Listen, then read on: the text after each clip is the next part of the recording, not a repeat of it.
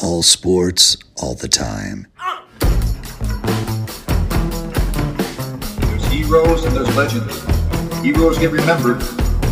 Legends never die. This is the Spoken Podcast. Hold your ears, folks. It's showtime. I'm your host, Lance Twidwell. Man, that kid, he can ball, man. He can ball. Touchdown, Kansas City!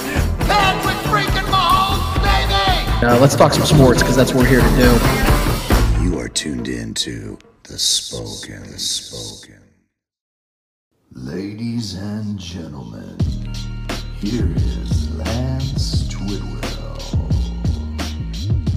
This is the Spoken Podcast. I am your host, Lance Twidwell. Here inside the KCPN studios is my guy, Trevor Twidwell. What's good? And the one and only Miss Gat on the ones and twos. How we doing tonight, guys? Good, doing good. Our guy, Mr. Yo-Yo-Yo, in case you missed it, he's actually not here tonight. We try to make it known on social media. He's actually spending some very much quality time with Mr. Ortiz. Mr. Ortiz, the father of Eddie, is actually turning, I believe, the big 5-0, if I'm not mistaken. So it's a very important night for them, and they don't get to really do a lot as a family very often. So I think this is a great opportunity, and I think this is the only exception for Eddie to miss another show, because after this, I think he's all out of PTO here at the Spoken Podcast. So consider yourself really lucky there, Mr. Eddie, especially with the fact that we're not on the live stream this week. For all the OG podcasters out there, this is your week, guys. You get to be a little selfish, because it is all you guys this week. But we're going to bounce back. We always do. That's what we do here at KCPN, man. And we've had some incredible shows that we've had here consistently. I mean, we've been pumping content in our network like crazy. Feels like every day now we got a new show, or we got a show going out, content's being provided. We also just released our new app, which if you have not downloaded that yet, definitely get on that. Get on your mobile device and get our new app, because that is something that I felt like was a very monumental moment for not just our show here, but for the entire podcast network. And I think it's only going to elevate us further and further. But we want to thank everybody that's been a part of this. We want to thank all of the listeners that are a part of this. Thank you for letting us take up some of your time. And if you guys did not notice, there's a lot of local sports-related topics that we need to get to. And we're really excited to have our guy, Marty McDonald, going to be joining us tonight to get some thoughts on all things Chiefs, and in particular the new acquisition that the Chiefs just got. And I'm going to start right there. The Chiefs just got a lot better this week by adding 28-year-old running back Le'Veon Bell. A good number of fans and even media members are siding with this one-year deal that, to me, should be considered as much of a slam dunk in the common sense department as any move in recent memory when it comes to the Chiefs. No, Le'Veon Bell did not have a good or even a mentionable tenure in New York with the Jets. And we all knew that it was a simple money grab and means to an end for Mr. Le'Veon Bell.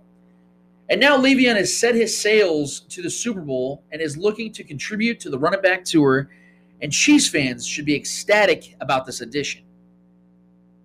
We've heard the false lies regarding Le'Veon being some sort of quote-unquote locker room cancer. For me personally, I can't wait until I witness Le'Veon Bell popping bottles in the locker room with his new teammates in February. But before we get to that, I want to address some other things. The Le'Veon Bell acquisition should excite Chiefs fans for many reasons. For one, as mentioned above, the Chiefs just added an insanely talented offensive weapon to an offense that at its peak, I would argue, is the most talented offense we've ever seen in the history of the NFL. And when you equate his talent with this talent, you give Andy Reid an opportunity to drive up plays and designs for his offense that could and should be unlike anything we've ever seen. You're adding a hungry and motivated player with so much to prove and so much to offer. And if we know anything about contract years, they're undefeated. I remember how crazy Chiefs fans were when that video of Chris Jones and L. Bell came out in March of 2019, and how the possibilities seemed endless. We thought for certain we were getting Le'Veon Bell last offseason. Well, since that video came out, Bell ended up in New York with a minimum amount of physical use. So in essence, if you think about it, if you break it down, the Le'Veon that we desired yesterday could very well be the Le'Veon of today and tomorrow. Do I expect 2015 and 2016 Le'Veon Bell to join Patrick and the plethoras on the field this season? No. But do I expect to see an upgrade in depth and playmaking from the running back position effective immediately? You bet your ass.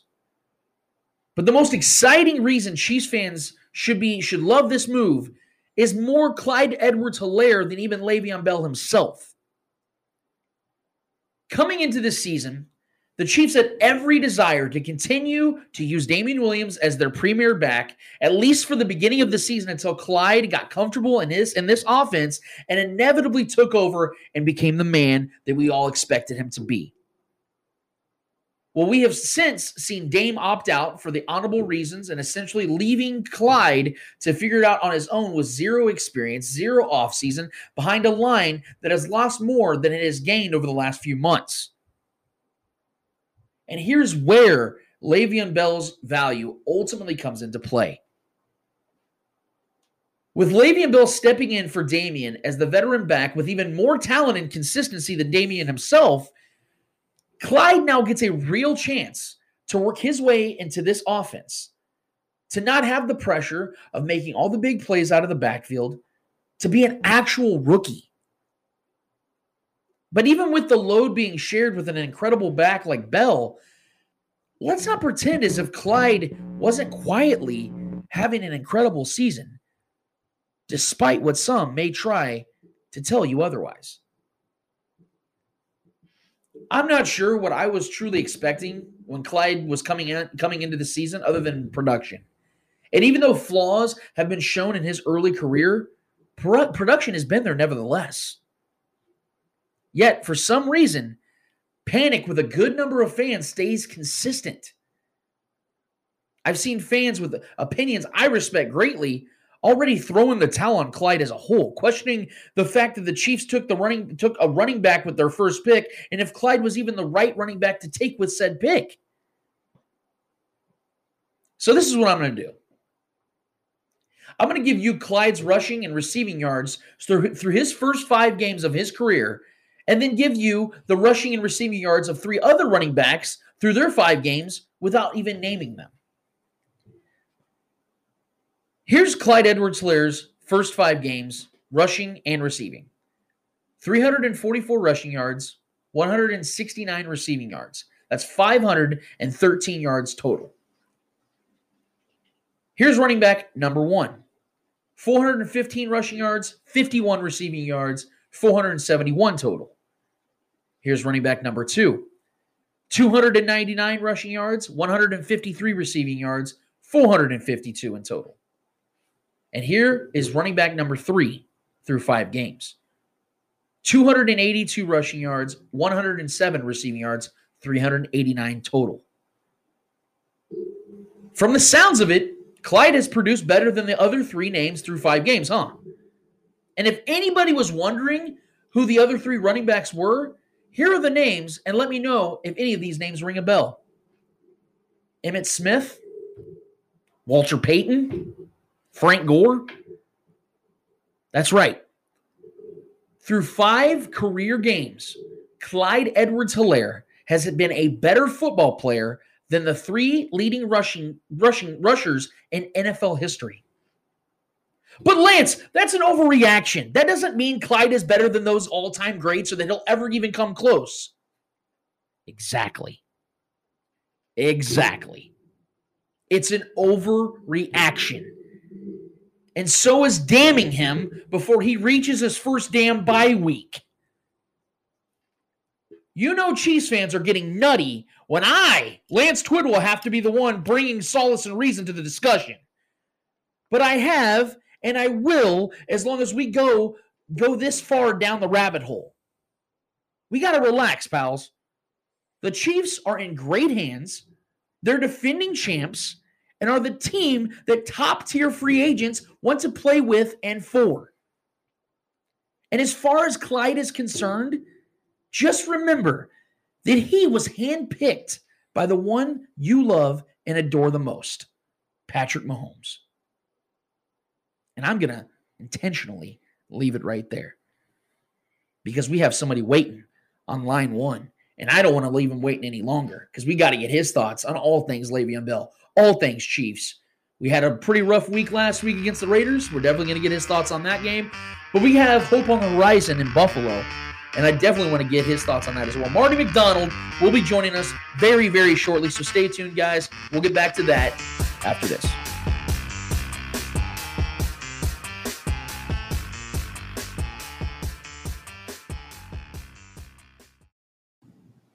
Commandeer is Kansas City's alternative apparel brand. They make unique Kansas City-themed apparel and accessories with an emphasis on counterculture. They're nominated for 2 Best of KC 2019 awards in the Pitch magazine and have plenty of designs for both sports fans and anyone else. Find them online at commandeerbrand.com or follow them at Commandeer on Instagram, Facebook, and Twitter. Soft shirts designed with an edge.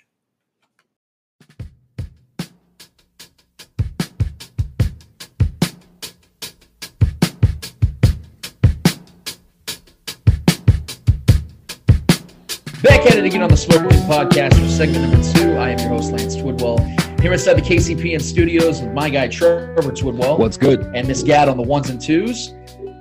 Well, needless to say, it has been, I would say, such a flip-flop of a week. It started off rather depressing, to say the least, and then we got ourselves a nice little chunk of hope at the end of the week, and that's actually why we are bringing on, for the very first time since we started the Spoken Podcast, a guy I've wanted on since day one, and we finally cornered him. We finally trapped him because he put himself out there big time this week, and he hit a fucking home run, flipped the bat on everybody on this one. Marty McDonald, how are we doing tonight, brother? I'm doing great. It's exciting to be on the podcast. I'm looking forward to our conversation here this evening, and as I reestablish my roots here in Kansas City, hopefully we can maybe do this again sometime.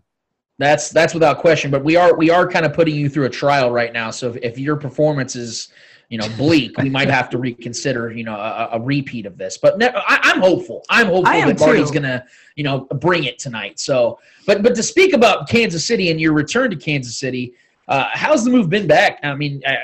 I can imagine the moving part was the stressful part, but coming back to Kansas City where it all began, man, I'm sure that was nothing but peace. And how many times have you OD'd on barbecue since you've been back? The move back has been great. We try to get some barbecue at different places every couple of weeks. Plus, I actually make my own, so we've definitely have enjoyed the barbecue back here more. And excited to hit LC's next week when a buddy of mine from Arizona is coming into town. So actually be my first time ever eating at LC's, shockingly. Oh, wow. Yeah. Oh, wow. I don't know what I'm more shocked about, the fact that you've been making barbecue, and this is the first time I've heard of this, or the fact you are actually going to LC's for the first time. I know. It's weird. Giving up my virginity to LC's. Oh, she'll be gentle. She'll be gentle. Trust me, that place is legit. Well, I got to ask about the peanut because we all know that I clearly broke the news here. We don't have to argue about it. It's fine. I spotted Le'Veon Bell at the peanut. But have you been to the peanut? Like, what is your take on the peanut? Love the peanut. I have not been to the one downtown. I have been to the one up here in the Northland. Ooh. Twice now. One time, a few dads from my daughter's softball team, we snuck away from practice to go watch baseball, have a cold one, and I had to try some of those world-famous chicken wings. Oh, yeah. Color. The second time I went to the peanut, I basically flipped the DMV off and walked across the street up the hill and went to the peanut because I was tired of waiting. There ain't nothing more satisfying than going to the DMV, telling them to get fucked, and then go and get chicken wings at the peanut. That's a day. That is a day. That's a day. But Marty, you've always been someone that I've considered a person with reliable info when it comes to the Chiefs. Now, you were one of the first to break the Le'Veon Bell to the Chiefs news, and you were absolutely vocal about it. We've now seen the reactions from the media and fans. I'd say that it's been a mixed bag of reactions. How did this all come together, and how do you see it all playing out with Le'Veon Bell with the Chiefs? First things first, the Chiefs have been after Bell for 3 years. He's been on their radar in some form or fashion. And like they say in life, timing's everything. And in previous hunts, if you will, that's a nice play on words, it just could never come to fruition. And so, some folks that I know that are in the know, they tipped me off early on that this was going to happen, and I've always put things through a 3-source protocol. Third guy hit me. I went on Facebook on my own page. I didn't drop it on Twitter. I always drop everything on Twitter. This time I decided to go to Facebook and, said it was going to be a 1-year deal up to $2.75 million. The real numbers have finally come out tonight. It's a $1 million base. It's prorated, $1 million in playtime incentives. So Bell is on the Chiefs this year for $1.69 million, which is a steal. Absolute steal. The challenge with Bell and what a lot of people kind of got hung up on is, they got thinking about the offset language because of his release from the Jets. But, Bell actually, because he's a vested veteran, could have claimed termination pay and actually double dipped. Kind of, what government workers do. They work, a certain number of years at one city and get their pension and go to another city and build up a second pension. And so Bell really had that chance to do that, but he didn't, which I think speaks volumes that he's a little bit more focused. He wants that title shot. And really, Kansas City gives him the best option to repair his image, prove to people that he's not a, quote, malcontent or any of that other nonsense, but that he's a team player and plays his cards right here, produces. Bell will likely get a payday from some other team in 2021. Yeah. The Chiefs took a painful L at home last week against a divisional foe in the Raiders. We've heard rumors that the Raiders took a victory lap around Arrowhead after they got that win in KC for the first time since 2012. What did you take away from that game, and how do you expect the rematch in Las Vegas to go? Well, the victory lap did happen. My buddy Nick Jacobs broke that news first. I'm fortunate that I have a family member that's on the force here and then verified it with him. And so, that's stuff that is going to stick in everybody's mind. From Mahomes all the way down to the equipment manager, that's going to stick in the mind. So I'm really looking forward to a rematch in Vegas, and we're just going to essentially go in there and blow up the Death Star. I think Sunday's game, and it was tough for me because my daughter was playing softball and I'm running Game Changer and trying to watch this game and that. And, it was just it was an epic turd. And look, the Chiefs were never going to go undefeated in 2020. Everybody kind of had their hopes up thinking, it's possible we got the team. But, when you carry the pressure of this roster, you carry the pressure of winning a Super Bowl, it creates weight. And I'm actually glad that if we were going to lose, we lost to the Raiders. One, because it is a slap in the face. It's going to allow us to be a little bit more focused. I expect a highly energized team Monday afternoon, early evening, Monday night, whatever we're calling this game in Buffalo. So it's going to be really fun to see. Yeah. Is there anything that you took away, though, from the Raiders game that concerns you as a Chiefs fan? Because I actually agree with you. I think that the pressure – all those things equated. It sucked. I mean, I think we all can agree it sucked. It was painful to watch. Well, you're going to get the best of every team you face. Yes, exactly. Yeah. And I mean, was there anything though that you took away from it that you're like, man, we cannot have that happen again, or you feel like there could be some sort of growing trend in any regard? Yeah, there's a few thoughts. So the first one I tell you, and this might be unprofessional for me to say it, but that Dick Wad referee, like, we don't need that. No, that was bullshit. Ever again. That's Cleat, wasn't it? It was Cleat. Yeah. That was horrible. Fucking Cleat. Referees aside, it's part of the game. Bad calls are going to happen. Non-calls are always going to be there. The game boiled down to 4 big plays on the part of the Raiders, right? 4 big pass plays. And I really appreciate what defensive coordinator Steve Spagnuolo did this week when he said, look, I made a bad call that put Ward in a bad spot. I own that. We'll get better from it. And, as a coach myself, when ownership is taken like that and you pull the attention away from the players actually want to play a little harder for you, right? And so I like the fact that Spags owned that. We got out of position. I think we maybe just didn't have the same level of enthusiasm for the game that the Raiders might have had, because this was their Super Bowl, clearly. And I think we pressed a little too much on offense on the deep routes and really didn't look to take advantage of some of the opportunities that might have actually been there underneath. And that's where I think Le'Veon Bell is really going to help the Chiefs offense more than people realize. The Chiefs have the Bills this upcoming Monday afternoon, and I say Monday afternoon because I believe it's at 3:30 in Central Time. Both teams coming off an embarrassing loss. I've said on the show that now that the Chiefs have had that defending Super Bowl championship target on their backs, that they will get an A game from some opponents and always get an A effort from all opponents. Do you expect an A game and effort from the Bills? And are we coming back to KC with a win this week? Do you believe the Chiefs are going to actually go up there and beat the Buffalo Bills? Yeah, we're going to go up there. We're going to take care of business. I do expect Josh Allen in that offense. And, look, Josh Allen's got 3 great receivers in Diggs, Brown, and Beasley. All polished route runners, all can get separation. Diggs can make the contested catch. So we're going to see good effort. But where Buffalo might struggle a little bit is going to be on the ground game.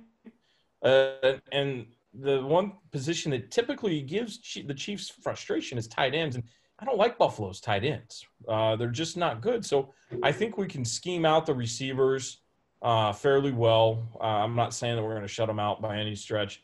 But scheme them out, keep out some of the big plays. We're going to learn from that Oakland game.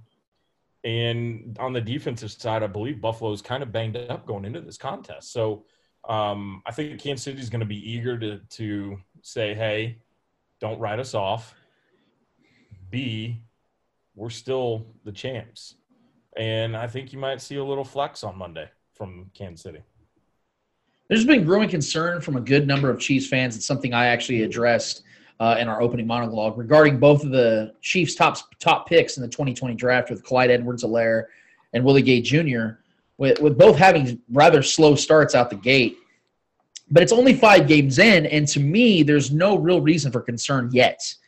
But do you personally feel and believe the same as I do, or do you side more with the side of being legitimately concerned, or there should be a reason for concern with both these or one of these players?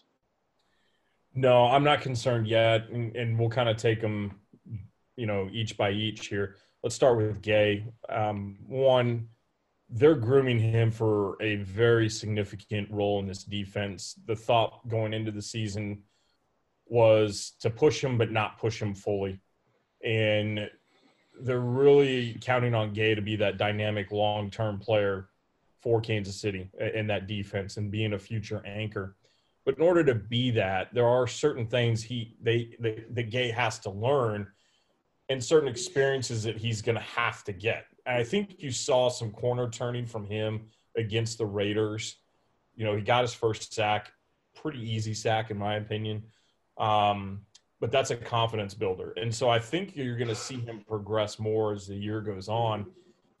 And as frustrating as it sounds for a lot of Chiefs fans who expect excellence out of the gate, that's not always going to be the case with every rookie, especially as they learn a system like Steve Spagnuolo's. In your opinion, I feel like I ask every guest we have on here, at least the last 5 or 6, but I have to get your thoughts on this because this is something you and I have not talked about. I think we both would agree that it is way past due and it's going to happen finally in 2021. Eric Bieniemy is going to be a head coach in the NFL. I have strongly stayed on the side that I believe it's going to be the Jets that Eric Bieniemy takes over initially, and I think it actually would be one of the better positions for him because I think they're going to get that number 1 overall pick. They're going to get themselves Trevor Lawrence if he decides to come out of the draft. But I want to get your thoughts. I'm not asking you to let me know if you have sources on this or not. Just your opinion. Where do you think Eric Bieniemy inevitably ends up as a head coach next season? It's a great question because I will tell you that Bieniemy is going to look for something similar to what he has in Kansas City. And what that's going to mean is a good, solid front office and great ownership. And because of that, I don't think it's the Jets. Yeah, that pretty much takes them out of the running. Or the Texans. The Johnson family in New York has, run the franchise, a storied franchise, into the ground. It is truly a dumpster fire. And in fact, the Jets, I think, actually would be a great logo or mascot for the year 2020. So I don't think Eric is going to go after that position. Other opportunities that could open up, obviously, are going to be Houston. I think that's a very strong, logical destination. When you look at Los Angeles, I don't know. I always do this all the time. If the Chargers keep slipping, Anthony Lynn is not as stable in his job as a lot of people think. So the LA Chargers, if they continue to go down the path they are, they might be tempted to make a move, and Bieniemy would be at the top of their list. So that is a little bit of news for you all tonight. The other shocking long shot, Mike McCarthy in Dallas is already on the hot seat. It has not been lived up to by the vacation did not match the brochure. The injury with Dak Prescott last weekend has kind of reset some things, so I don't think there's going to be a big move there. Detroit could be an option. Matt Patricia, I believe, is on his way out after this season. And if you look at the NFC South, Atlanta makes a ton of sense just because of what the ownership down there will do. And I think the ownership in Atlanta is a little bit more focused after the Dan Quinn experiment, being there in the Super Bowl, having that lead, blowing that lead, basically being humiliated for the last 3.5 years. So Atlanta could be that other logical destination. So if it really were to be me to say force rank it, it's going to be Houston, Atlanta, dark horse, LA Chargers. Wow. Okay. I mean, to me, it just sounds like it's just going to be a crapshoot now, and it would be beyond interesting to see Eric Bieniemy stay within the division and have himself a young Justin Herbert. And speaking of Justin Herbert, I was actually going to get your thoughts on this. I had no expectations of Justin Herbert coming into the NFL. I thought he was just going to be the typical Oregon quarterback that, puts up insane numbers in college and then comes to the NFL and, oh my God, this is a totally different game. I'm not ready for this. He's been anything but that. He's been unbelievably awesome.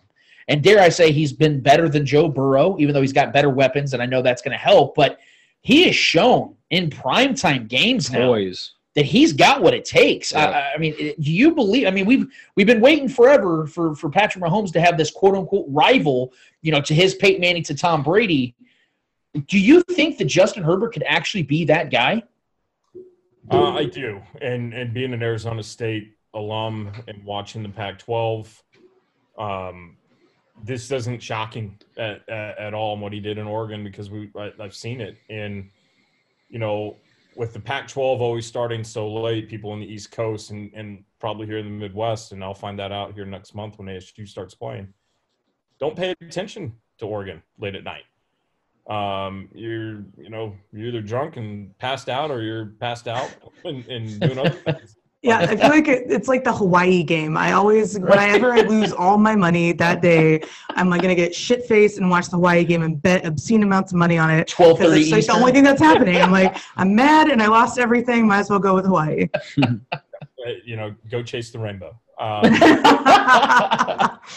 But in the draft, there was one quarterback that I did not want to see enter the AFC West, and it was Justin. And, when he had his shot and then the emergency start against Kansas City, he played good. And I took some heat on Twitter and with one of my comments that, this kid's legit and he's going to be around. Here's your rivalry. And, of course, Chiefs Twitter is unique in and of itself at times. And I took some arrows and, Justin's proving to be the guy. And so it's going to be interesting. It's certainly not Drew Lock in Denver. And it's certainly not David Carr, Derek Carr, Eyeliner Carr, whoever the Carr family. It's not him. It's not that princess in Las Vegas. Well, then that's my follow-up question, though, with that, Marty, is, we see there's going to be quarterbacks, really good top-tier quarterbacks that I believe are going to be on the move next season, whether you're talking about potentially Aaron Rodgers, whether you're talking about Matt Ryan. I feel like John Elway is going to try to sink his claws into one of those two guys to try to get this team back up and running. Now, they got a lot to do. I don't know if Vic Fangio is the answer. In fact, I don't believe he is at head coach. They have a lot of rebuilding to do. Do you think that the Broncos would be a destination for a Matt Ryan or for an Aaron Rodgers if something dramatic was to happen where those teams are trying to find a way to get out of those contracts with those two guys? Yeah, and it's a unique situation because Elway's got a lot of egg on his face right now. Things have not panned out well for the Broncos. He's proving that he's not that great of a GM. His draft picks are not that great. And so when you get there, the ego takes over and you kind of got to make a nuts on the table move. And yeah, maybe it's possible that Elway decides to go after Aaron or Matt if they're both on the market. I don't think Drew's the answer long term. And who knows? Maybe Elway does something crazy and decides to make a wild trade and get up in the top of the draft and get in another young quarterback. There's a lot of weird things that are going to happen in Denver. I do think Von Miller's going to leave. I have not been told as much. It's a lot of posturing going on right now on both sides, but I think that Von Miller is probably going to look to ride somewhere else in 2021. Now, here's my question with Le'Veon Bell back here in Kansas City. You add him to this offense and you think, oh, my God, this is just going to help the offense so much. But outside of Patrick Mahomes, who would you say, weapons-wise, this is going to help day one? I mean, I know everybody thinks it's going to be Clyde Edwards-Helaire, and I agree that it's going to take the pressure off of him. But between the guys that are going to be starting with, let's say, Le'Veon Bell, whether it's Tyreek Hill, Sammy Watkins, Travis Kelce, any of those guys, who do you think it's going to help the most having Le'Veon Bell on that field? I think it's going to collectively help our wideouts, and I think Mecole Hardman actually could be the beneficiary of this because of the pressure that he sees, now just to perform within the system, right? You throw Bell out there, and there's going to be times where you're going to see Helaire and Bell in the backfield at the same time. They're going to run double wheel routes out on the sides and edges. That's going to cause a linebacker to crap their pants and have to figure out who do I cover. That's also going to destroy the defense that has been successful against Kansas City over the last couple of weeks because now they can't drop as many guys into coverage like they have. So you're going to see those mid to high level routes are going to start to free up for guys like Hardman, Hill, Watkins when he gets back, I think could be a beneficiary. And they could really, in theory, and this is what I'm going to be looking for, it might reopen the middle a little bit more for Kelce even. Marty. Yeah, I was just going to ask about Kelce's performance last week. Are you as concerned as he obviously was after that? And how amazing was that leadership for him to step up and just say, hey, look, this is on me? No, I love it. One of the things I preach with my boys in baseball is a we over me mentality. And that's why I think this Chiefs locker room is so special is because they really, truly brace that. They brace it, the accountability. They stand up. They raise their hand. You saw it with Kelce. You saw it with Spags. I think that's great. The Chiefs could have blown the handle and the door off that game last week. They didn't. They took the foot off the gas pedal, and Kelce will be the first one to step up and own that. And I think that's, mad respect for it. All right, Marty, with all the news that came out this week regarding Le'Veon Bell and how you were ahead of it, and I hear that you had some people within the Spoken who were wondering just who exactly Marty McDonald is.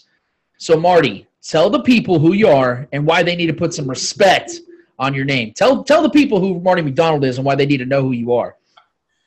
Yeah, I'm just the man in the shadows. I'm a father. I've got a full-time gig. No, I started covering the Chiefs in 1997 for KFFL.com. It's a fantasy football website that ultimately got bought out by USA Today. And from there, I met, ironically, a Chiefs fan on an AOL message board, and he reached out to me about, becoming the senior editor for a website called NFLscoop.com that he was building. And what we built in 2000 before that first .com bubble burst was a pretty kick-ass website. We built one of the first SpiderBot engines that you can log in and customize. And let's say the Chiefs were your favorite team and you also like the Chicago Bears. We would automatically bring to you the top 5 to 10 headlines for each of those teams onto your homepage. And so you had customized news every time you landed on NFLscoop.com and logged into your account. You would have all the relevant news for the teams you wanted.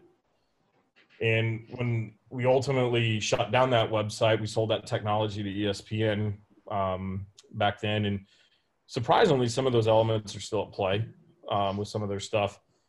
But I went to head-to-head against Mike Florio when he was a writer at NFL Talk back then. I spent that first summer of 2000 at Chiefs training camp up in River Falls, at the Bears training camp, at the Packers camp, and really just started networking with a lot of people in the NFL. And that's where I became friends with Jason Whitlock and Adam Teicher, Randy Kuvitz, and guys that were on the beat for the Chiefs here locally. And, over time, we did some crazy things. I remember walking into my office in Chicago at, 4:45 in the morning, 5 o'clock, and I had a voicemail from Gunther Cunningham. And Gunther simply said, "Hey, Marty, letting you know we're making a move. We're going to be signing Pete Stoyanovich." So, being the Chiefs homer and the nerd I was at the time, I just immediately got on their site and say, "Hey, here's KC kicking situation, making a change, team to sign Pete Stoyanovich." NFL Talk downplayed that immediately. By 10 o'clock, it had been released that Stoyanovich had, in fact, signed with the Chiefs. And so we spent the rest of the day basically kicking NFL Talk in their shins and taking pot shots at them, and they did to us. But that was how immature the internet was back in 2000. It hasn't matured much since. Let's just put it like that, Mike. And then, for the last, since 2001, I was very fortunate to be with a website called DraftSharks.com, writing and producing fantasy football content, and I did that all the way up through 2015. 2015, and then kind of a senior consultant now, just very loosely checking things on the site, but really have no more involvement in that website. Was also involved in producing the World Championship of Fantasy Football, which back in 04-03 timeframe when we launched it was the largest fantasy football event in the world. We gave away $300,000 cash prize for that. And then sometime in 2012, I think I reached my apex. Actually, it was this week in 2012 because I got my little happy anniversary from Twitter.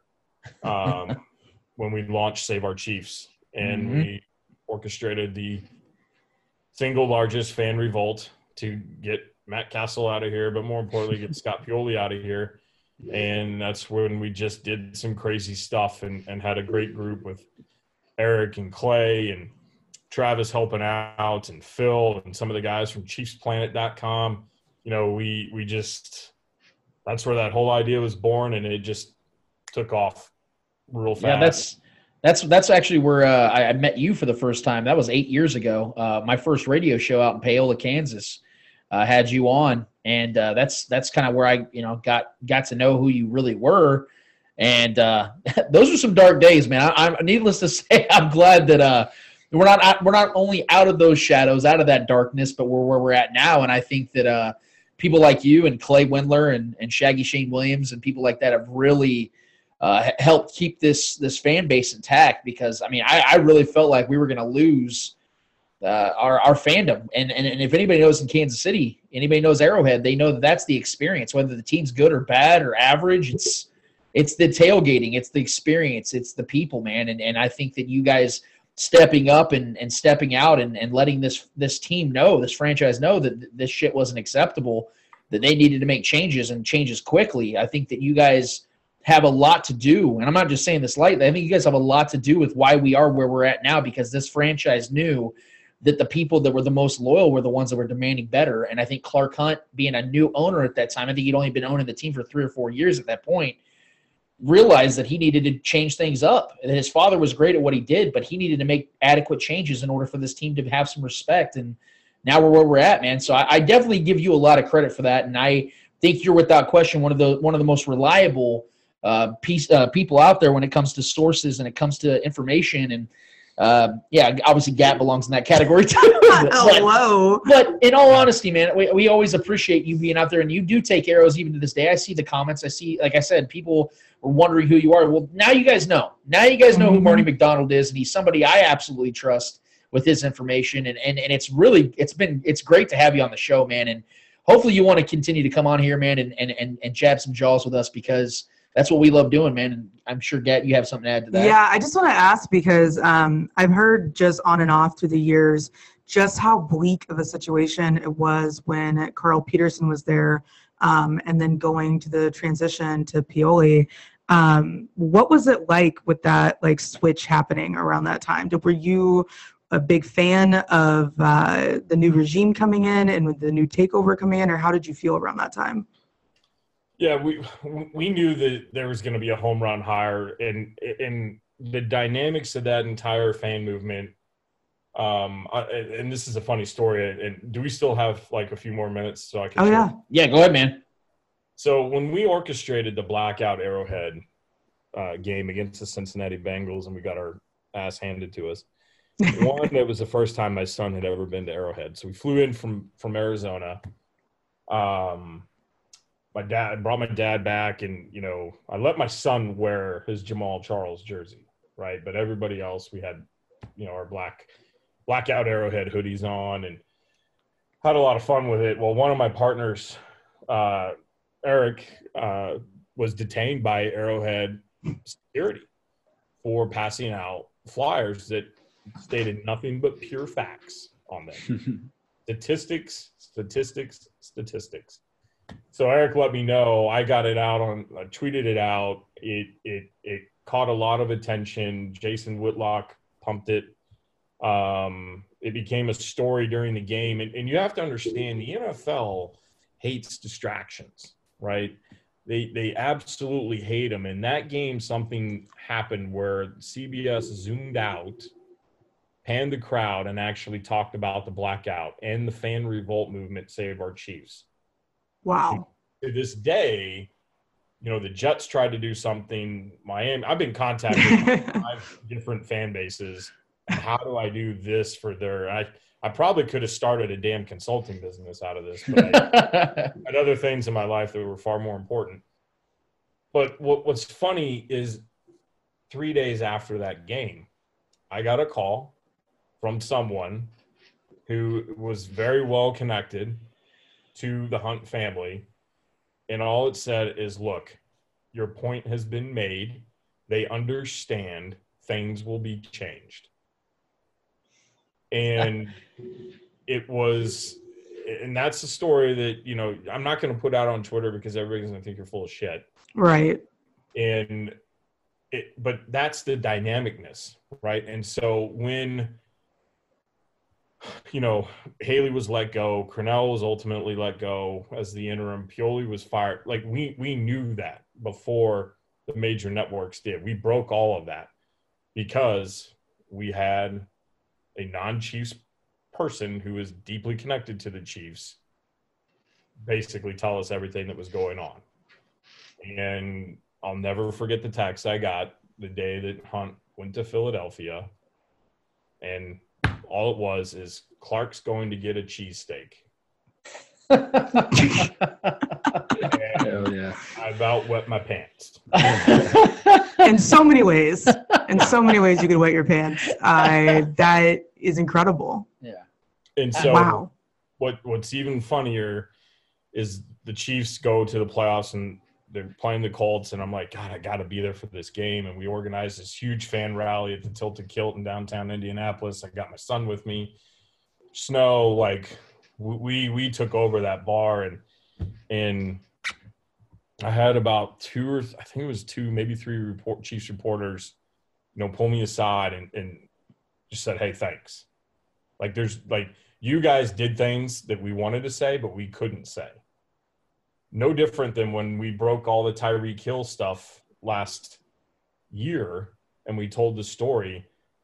I literally in my phone today have every sports producer's cell phone, and I'm not giving up sources, but there are a lot of people who wanted information to get out about Tyreek, wanted information to get out about Pioli, but they couldn't because of where they're at.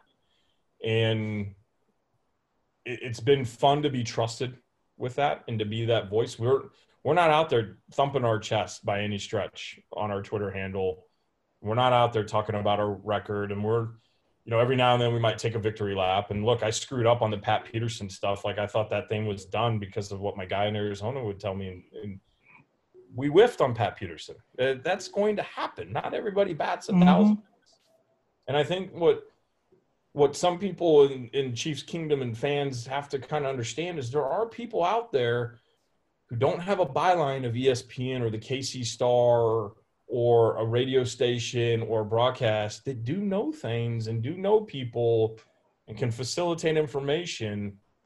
And if I chose to do this full time, I could do this job very well, be very successful, I believe. But I don't want to do it full time. The year I spent full time and in locker rooms with NFL Scoop and seeing some of the things, there's an ugly side to the game. And I think people that have left teams see that, know that, appreciate that as they go into other endeavors. And so a little bit of a ramble, but really just trying to give you and your listeners some of the inside part of the game that people don't talk much about. Absolutely. No, I worked in NFL marketing for a brief minute and was running football camps and stuff for these guys. And the things that I would have said to me and the things that people would say behind closed doors, it's like, just keep your mouth shut and that's how you become trusted. And that's how people, carry on. And I think, guys like you that have these connections, I think we're going to see a big rise in that type of information and those trusted sources, because we can all agree that the media is not the most trustworthy thing anymore. And to be able to do all that without being in the press conferences and without being in all those access areas, you can do that now thanks to Zoom. Thanks, COVID. We all have the same access that everybody else does. So it's kind of impressive on that regards, but I think it's definitely on the rise. So that's really cool to hear the backstory of a lot of that. Thank you. Yeah. And Marty, you and I have had our talks before, and you've never shied away from telling the truth, and that's why we like having people like you on this show, man, because it's something I think the listeners crave, because they want something authentic, they want something real, and quite frankly, like you talk about not thumping your chest, I think that's the ultimate representation as both a fan, as somebody that is connected.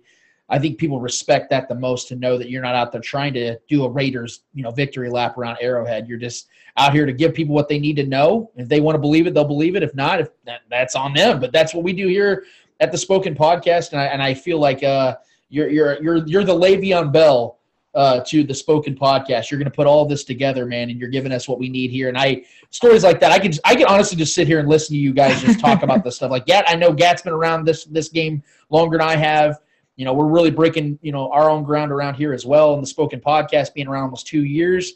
But Marty, I mean, like I said, man, you're always welcome here to drop some knowledge and drop your stories on here. And clearly, we appreciate your time, man. I know you're busy with the kids and getting back here in Kansas City. And like you told me on a post a couple of days ago, we definitely need to have an in-person hangout, man. I know with the way the world is right now and how crazy it all is right now. We need to find time to make that exception, but in the meantime, you are always welcome on the airwaves of the Spoken Podcast, because I know that everything you bring to the table is genuine, real, and quite honestly, it's not bullshit. So all these years you put into the Chiefs, whether you're busy with other stuff or not, man, trust me when I say it's been more than valuable. And I don't think you need me to tell you that. I think you're already fully aware of that. No, and I appreciate the words, and I would love to try my hand at this podcasting thing. I've been told I got a face for radio. You definitely got the voice for it, so that's a strong start. That's a start. Thank you. I'm just glad I didn't come out here and Darwin Thompson my segment. Oh, too soon. I love Darwin. It remains to be seen what ultimately is going to happen. But yeah, he's not happy right now, and he's in the shit house for sure. if Andy Reid can put LaShawn McCoy, who he loves like a son, in the doghouse, Darwin's there. Darwin's there. So yeah, but anyway, regardless, guys, Marty, if you could real quick before we let you go, let the people know where they can find you on all social media platforms. Yeah, I am out on the Twitter and I'll just spell it out. It's @1_Chiefs Kingdom. So that's where we're at, @1_Chiefs Kingdom. And then in the wonderful world of Facebook, I try to keep my Facebook life, but we do have our old Save Our Chiefs page is still up and active. Yes. If you go to facebook.com/Save Our Chiefs, we kept that URL out there. We rebranded the page, obviously, the Chiefs Kingdom. And we've got, Pat Mahomes and his GQ cover shot as our profile, and Harrison Butker kicking a field goal for our cover page. There's a lot of Chiefs Kingdom pages out there. We're the legit one. I think I don't even pay attention to how many people we got on that page now. We've 20,000, 25,000 people on that page. So, we're over there. I gravitate towards Twitter. I've got 4, 5 other guys that do updates on Chiefs Kingdom. So, they help manage the Facebook page. I'm over there causing hell on Twitter and posting crazy stuff on game days. So, well, that is our guy, Marty McDonald. Follow him, guys. I'm telling you, you're going to love it. He has incredible scoops. He'll give you stuff ahead of time. You can tell your friends that you knew about it days before it's actually announced. Regardless, @1_Chiefs Kingdom on Twitter for sure. Get on Twitter and follow my guy Marty. We definitely appreciate you, bro. And you are always welcome here. Trust me when I say, before the season's up, you're absolutely going to be back on our show, and hopefully we'll have a live stream so people can actually see that face for radio that you claim to have. But in the meantime, go get some LCs, man. Go get some LCs. Let me know what you think, because I'm telling you, you're going to love it. And I hopefully can try some of your barbecue out, because if you got barbecue game, bro, then we just became best friends. We're already pals. We're going to be best friends if you got some dry rub that I definitely could be craving for, man. So, but in the meantime, like I said, Marty, we appreciate you. Best to your family. Best to everything you guys are doing at Chiefs Kingdom, and keep that work up, man. We appreciate you. Okay. And that is Marty McDonald, guys. We really appreciate everything he does for us, man. And quite honestly, for the entire, if you want to call it Chiefs Kingdom, he puts the work in, man. Like I said, I see him get a lot of jabs. A lot of people on social media question whether he knows what he's talking about. But trust me when I say the Tyreek Hill stuff alone, what Marty was putting out there consistently, and then come to find out the truth of it all. You guys know the truth about what took place, and Marty was one of the main pieces to get all that exposed. Same with, like I said, Save Our Chiefs. This guy is an actual treasure in our community as Chiefs fans, and we should definitely be appreciating him, and we will have him back on as time goes on. But in the meantime, we're going to take a quick break, because when we get back, I need to get Trevor, Gat, and I'm going to give you guys my thoughts as well on this upcoming game between the Chiefs and the Bills. I got some stats for you guys as to why I can almost guarantee this is not only going to be a Chiefs win, it's going to be a Chiefs blowout. I cannot wait to give you guys these thoughts. It blew me away when I got this research done. I cannot wait to give you guys these thoughts and my opinions, these facts more importantly. We'll get back to that after this.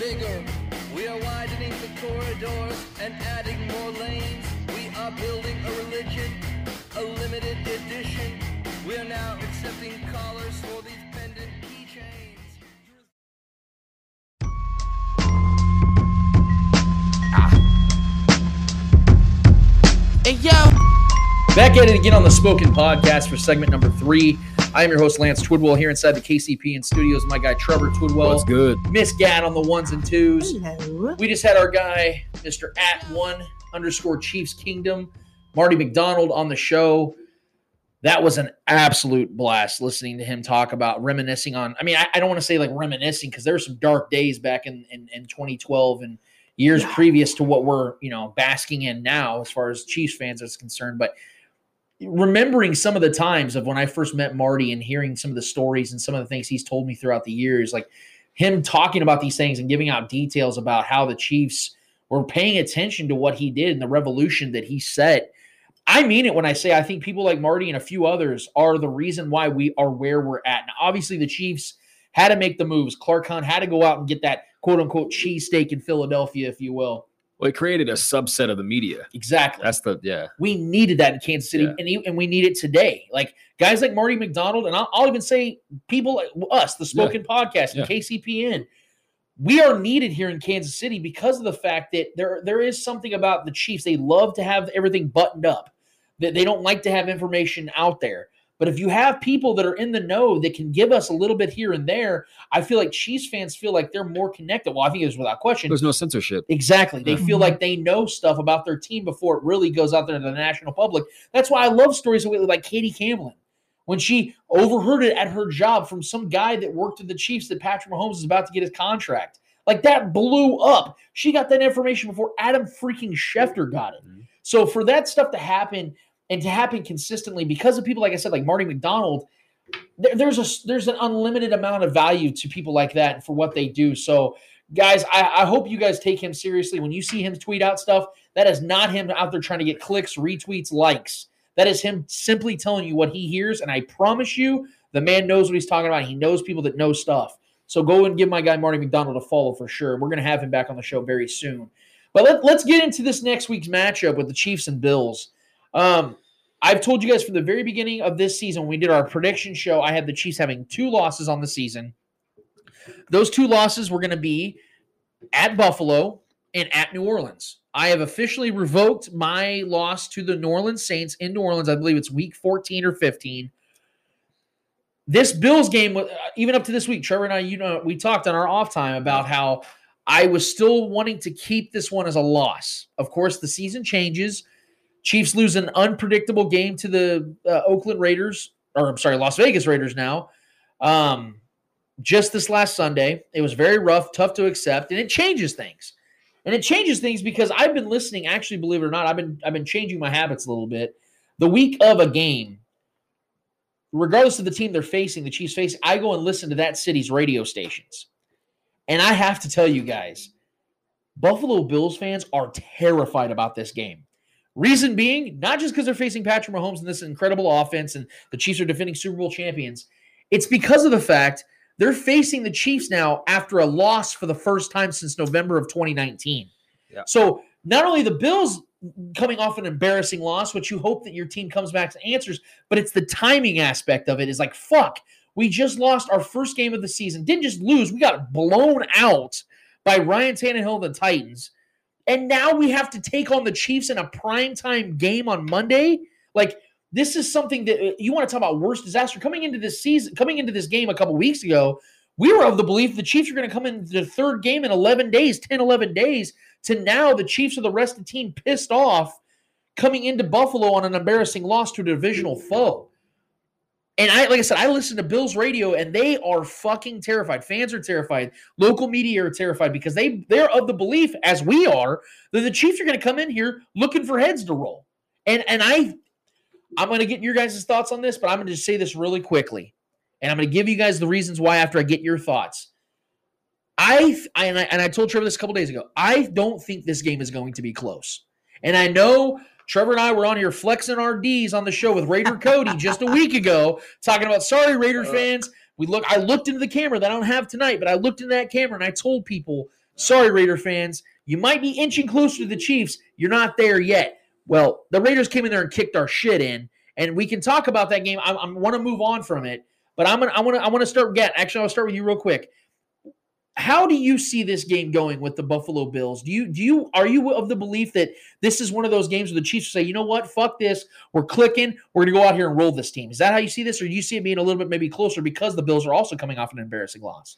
I think the stage has been set with Le'Veon Bell joining this A-list squad. People are they're terrified because they know it's game over. I mean, Ocho Cinco and Kelly Stewart and I were all talking. Kelly Stewart now thought about CEH being better than Le'Veon Bell. And it's just like, I think the narrative is really going to be sticking strong with the Chiefs now that they do have to run it back. That loss was embarrassing. There's no reason for it other than injury and, a lot of other stuff. But the Bills were a lot scarier before I saw them against the Titans. And I'm just like, what in the world? So I know that they're like expecting to make a statement win with this, but there's no statement to be made in comparison to ours. The statement is we have to reclaim our title and our championship like crown back. And they're just trying to stay alive. Absolutely. Yeah. I mean, there's tiers to this game, and obviously the top tier of football right now is still the Chiefs, regardless if you want to talk about the Packers and the Seahawks. We're the ones that are on the top of the mountain still.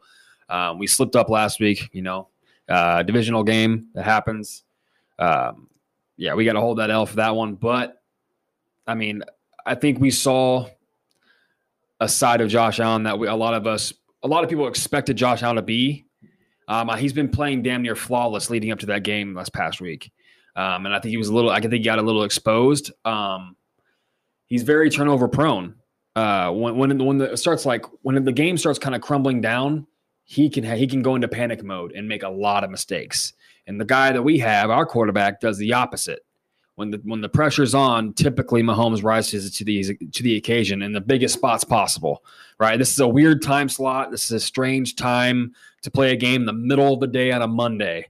It's a Monday middle of the evening, early evening game. So it's a awkward time spot. We're the traveling team, but I fully expect, especially defensively, Mahomes and our offense, we get up every week. But I think our defense was really embarrassed last week. I think Spagnuolo is going to have because we're the receiving core of the Buffalo Bills is pretty similar to the Raiders. They have a lot of speed, and with Henry Ruggs being back last week, they utilize that speed over the top, and we have never really been tested over the top much because a lot of teams play underneath on us because we allow a lot of play underneath. We're a bend don't break type of defense, and Josh Allen is a guy that loves and thrives throwing over the top, and he's a big play quarterback. But I think he got exposed because the Titans took that away from him. And I think we can, carry over that formula similar to the Titans, and we have a much more talented defense than the Titans have. So if we can kind of utilize and piggyback off that game plan that the Titans utilize with our core, with our talented defense, I fully expect us to rebound. For me, it just comes down to, is our offensive line going to show up or not? That was the biggest takeaway last week of what I saw in the Raiders game was that it was the tale of two offensive lines. We couldn't touch Derek Carr. We couldn't smell his cologne, and they were all over Patrick Mahomes, and he had to run out of the pocket every single play just to make a play. So if our offensive line shows up, this game's over in my mind. Yeah, I want to contextualize something because I agree with everything you guys just stated in regards to this matchup and leading into this game. The Bills – the Titans fucked everybody up on scheduling. So I don't want to say that I think if everything would have went as planned, I think that game would have been much closer against the Titans. I think the Titans screwed everybody up. And quite frankly, the Titans had so much rest. Yeah. They had an additional bye week, essentially.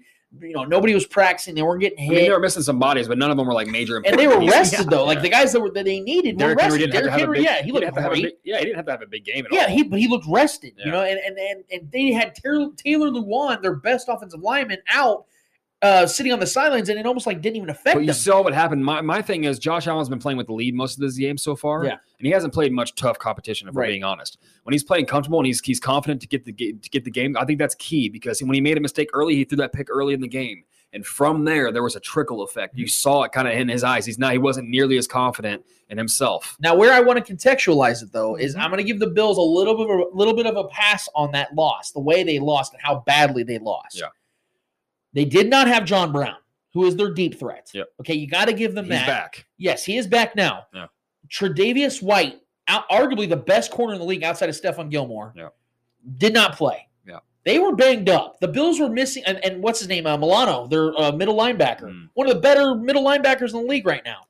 He didn't play. And the Titans are good. And the Titans are a good team. Act like they're not good. They were just in the AFC Championship, guys. Yeah. They smoked the Ravens just last season in Baltimore, back when they used to have fans. They had A.J. Brown back. Okay, I want to give the Bills a little bit of a pass here. No, I'm not trying to make a case for the team that I have the Chiefs beating in the AFC Championship. I still fully expect the Bills to get there. Yeah, it's a good team. Having said all that, this matchup is so beautiful for the Chiefs for so many reasons. And I feel so bad for the Bills because here I am defending them because of the way they just lost. But there are factors in this matchup. None of that even matters. Whether Tre'Davious White plays or not, whether John Brown plays or not, whether Milano plays or not. And I'm going to tell you guys why. This is why I have the Chiefs blowing them out, blowing the Buffalo Bills out. Patrick Mahomes has started 36 regular season games in his career coming into this week.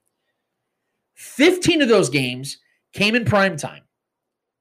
He has 39 total touchdowns in those 15 games, which means that 42% of Mahomes' starts to this point have been in front of the nation, and 38% of his career touchdowns have come in only 42% of his starts. And again, it's when everyone is watching. Mahomes has glossed showtime by his dad, Pat Sr., for a reason, and it's because he shows up to score each and every time everybody's watching. Only twice has Mahomes been held to one touchdown in a primetime game, and one of those games was in Week 6 of last season in Denver when he got hurt in the first half. Point number 2, Tyreek Hill has not only been the best receiver in the league in this season, in my opinion. Touchdown every week. Every single week he's gotten a touchdown. He's been in the end zone every single game. The only wide receiver to do so. Only player to do so. Yeah. But not only that, in primetime, he is one of the most unreal players we've ever seen in NFL history. He has scored 20 touchdowns in 22 career primetime games. I don't think this league has ever, like I said, I don't think they've ever seen this, and I highly doubt that the injury-ridden Bills defense, with Tre'Davious White or not, is going to be able to keep him from being great. Point number 3, Travis Kelce is on pace for 102 receptions, nearly 1,300 yards, and 10 touchdowns, which would rival his career year in 2018 with 103 receptions, 1,300 yards, and 1,336 yards and 10 touchdowns, basically the exact same season. And it was Mahomes' rookie year that this happened. I don't see another defense on the Chiefs' schedule that's going to stop, let alone slow down Kelce, who I believe is at the absolute peak of his powers. And even if he was the only legitimate target in this Chiefs offense, like 2003 Tony Gonzalez, 2004 Tony Gonzalez, I still think he would eat up these hobbled linebackers for the Bills core because, again, Milano, their safety help. They have no answer for Travis Kelce. And we've seen the Chiefs go against legitimate defenses like the Ravens, and he went out there and destroyed them. The Bills are not going to have that answer for him this week. And then point number 4, since 2018, the Chiefs are 10-6 in primetime games, and 9 of those 16 games were on the road. 2 of the road games were against teams that got to the Super Bowl in 2018 with the Patriots and Rams. And in those games, the Chiefs averaged 32 points per game. And since 2019, the Chiefs' defense has allowed fewer than 25 points 10 times in primetime, which is no coincidence why they're 8-2 of that span. And one of the losses came against the Packers without Mahomes and lost by a touchdown with Matt Moore. And my 5th and final point as to why I strongly believe this game will be a dominant performance by the Chiefs, the lack of primetime experience for this current Bills team, and in particular, their budding star quarterback, Josh Allen. Josh Allen has played in 33 games so far in his career and has played in exactly 1 regular season primetime game this last Tuesday against the Titans. And it is no coincidence to you or to me that he also had by far his worst game of the season in primetime. Coming into that week, as Trevor alluded to, I'll give you the actual numbers. Coming into Week 5 matchup against the Titans, Josh Allen had 1 interception and didn't have a game with a quarterback rating below 104. Damn near flawless, man. Well, he threw 2 interceptions and hosted a 78 quarterback rating against Tennessee, which, by the way, has one of the worst defenses by numbers this season. I get that this game will be at home for Buffalo, but without fans and the weather not being a factor, I expect Josh Allen to look more like Week 5 Josh Allen than I expect Josh Allen to look like Week 1 through 4 Josh Allen. What are your thoughts on that, Trevor? I mean, if you're expecting, I want to agree with you on the blowout thing because that would just be fun. Bounce back from that Raiders loss, and just let it out on somebody. I want to agree with that, but that would be implying that our defense completely stops that potent, high speed, deep threat, just raw ability offense that Bills portray. That's a big task to stop. I mean, I know the Titans just showed there's a way to do it, but that's a tall task for the defense. Even though at this point right now, as far as these past couple of weeks have gone, I have more faith in the defense to do their part than I do our offensive line giving Pat time to make plays. And this is Ed Oliver. That's a tough, nasty defensive front there in Buffalo, and they thrive off grit.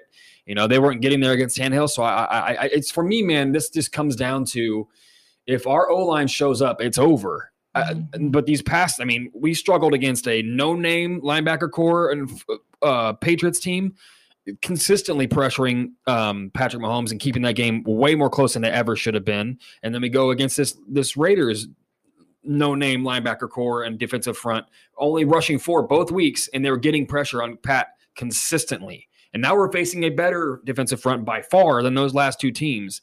That's worrisome to me, man. Our O-line has been shitty, like straight up one of the worst right now in these past 2-3 weeks. It's been horrible. Pat's been on the run, having to make plays, and it looks like Pat's first year. That's what it looks like right now. Our O-line looks like Pat's first year where he had to scramble and he depended on his magic. And that's not fair to him. He needs to have a clean pocket. He needs to make some throws. When we all know what happens when Pat has a clean pocket. Yeah. It's good luck to everybody else. So, I mean, I'm not saying he can't just destroy you and demoralize you outside of the pocket as well. That's definitely a possibility. And I think both teams will actually put up some points. I think both these offenses are really, really talented. Both these teams overall roster-wise are really, really talented and well coached. Coach McDermott over there is a very, very respectable coach on both. Andy Reid branch. Yeah, exactly. So he's a knowledgeable guy. He's going to have his guys ready. And he's a fiery guy, and I know he's going to have Josh Allen, who's a fiery guy as well. That tandem, I respect the evolution of Josh Allen so far. That was one bad hiccup last week, and overall he's looked great. He's performed great, but he hasn't played a team on the magnitude of the Chiefs. And I think it's bad timing for them. I do expect a win, but I think it will be a hard-fought team because these are both talent-wise, top to bottom rosters, pretty close matched. They have weapons. We have weapons. Obviously, our weapons are better, and I trust them more. I trust our coach more. Our defense is definitely more talented. But for me, man, like I said, it all comes down to if we give Pat time to make plays. If we give Pat time to make plays, with or without Sammy Watkins, which does suck not having Sammy Watkins out there because he's kind of our true number one, typical true number one receiver. He runs the more, the routes that a typical number one receiver would. Yeah. So, and Tyreek's kind of the take the top off, big play kind of guy, but Sammy is definitely utilized, and McColl's not the same type of player that Sammy is. So that kind of, changes our scheme a little bit. I don't expect a blowout. I do expect a double-digit win, though. I expect the Bills to keep it pretty close until like the late third quarter, and I expect us to kind of pull away. I expect our defense to make a few plays, but man, I got to see our offensive line step it up. It's pissing me off, and I know Pat's been in their ear. You see the frustration on Pat. I've seen the last 2 weeks he's getting pressure from guys that shouldn't be getting in his face. And it's unacceptable. So I fully expect Andy Reid, being an offensive minded guy, and he knows, how to get his guys in the right spots. I expect him to put the right guys in the right spots to keep a clean pocket this week. Yeah, 100% piggybacking on the O-line comments. I was, like I said, talking to Ocho Cinco and Kelly about this stuff, and I said they look like a bunch of lumpy pancakes, and this has been this way since butter. Will Shields and Willie Rofe were gone. I am tired of having a $500 million quarterback with no protection. Yeah. It's exhausting. I can't imagine actually being Mahomes in that situation. And it's not like they're bringing major blitz packages. They're bringing 3 or 4 at a time, and they're getting through, and it's unacceptable. It is, and it's like I just haven't been impressed with the O-line in a long time. I've always been a hater when it comes to the O-line. I never think they're good enough, especially in this case. If I was mad about them protecting Alex Smith, and I wasn't a huge Alex Smith fan at the time, I'm definitely going to be mad now. And I think the game's going to be pretty even. I wish I didn't feel that way, but like, ooh, I had to deal with a loss since the first time since November. I think I'll be okay. You know, our fan base is recovering from that. It's a little bit of an ego blow, especially to the Raiders. We all talked a bunch of smack, but I'm kind of sticking with, I'm hoping to see some more fire from the O-line, if nothing else. You know, we're going to have the offensive weapons. Everyone gets excited about that, but we have to give him time. And that's just what we were not seeing that at all.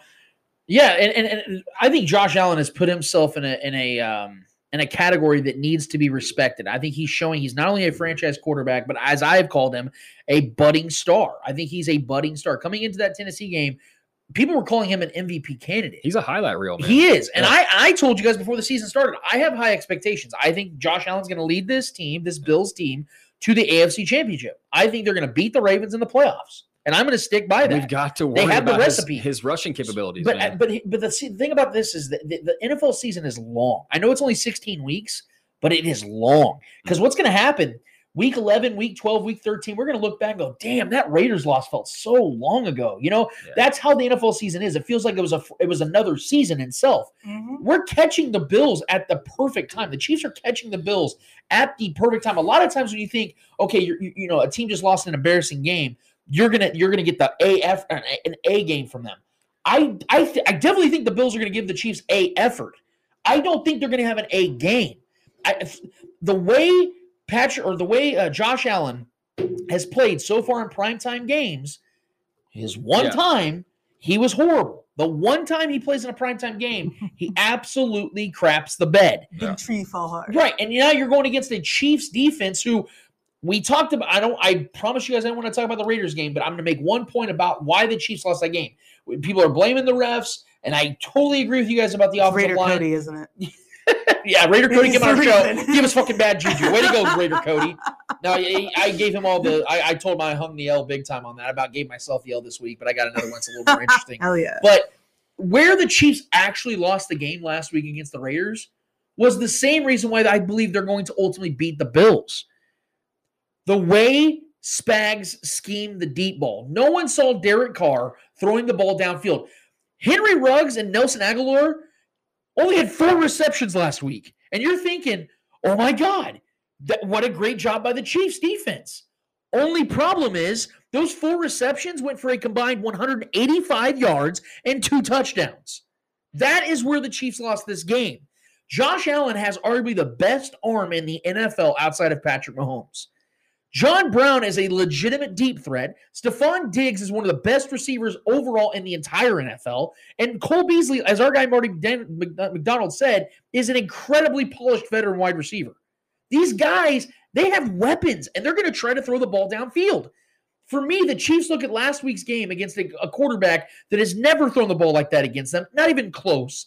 Disrespect them in their own stadium. Tons of fans are not. They got embarrassed. They've had to sit on that all week long. They got some good news with Le'Veon Bell, even though he will not play this week and probably won't play a lot against the Broncos next week, but for sure shit will play a lot against the Jets in 3 weeks.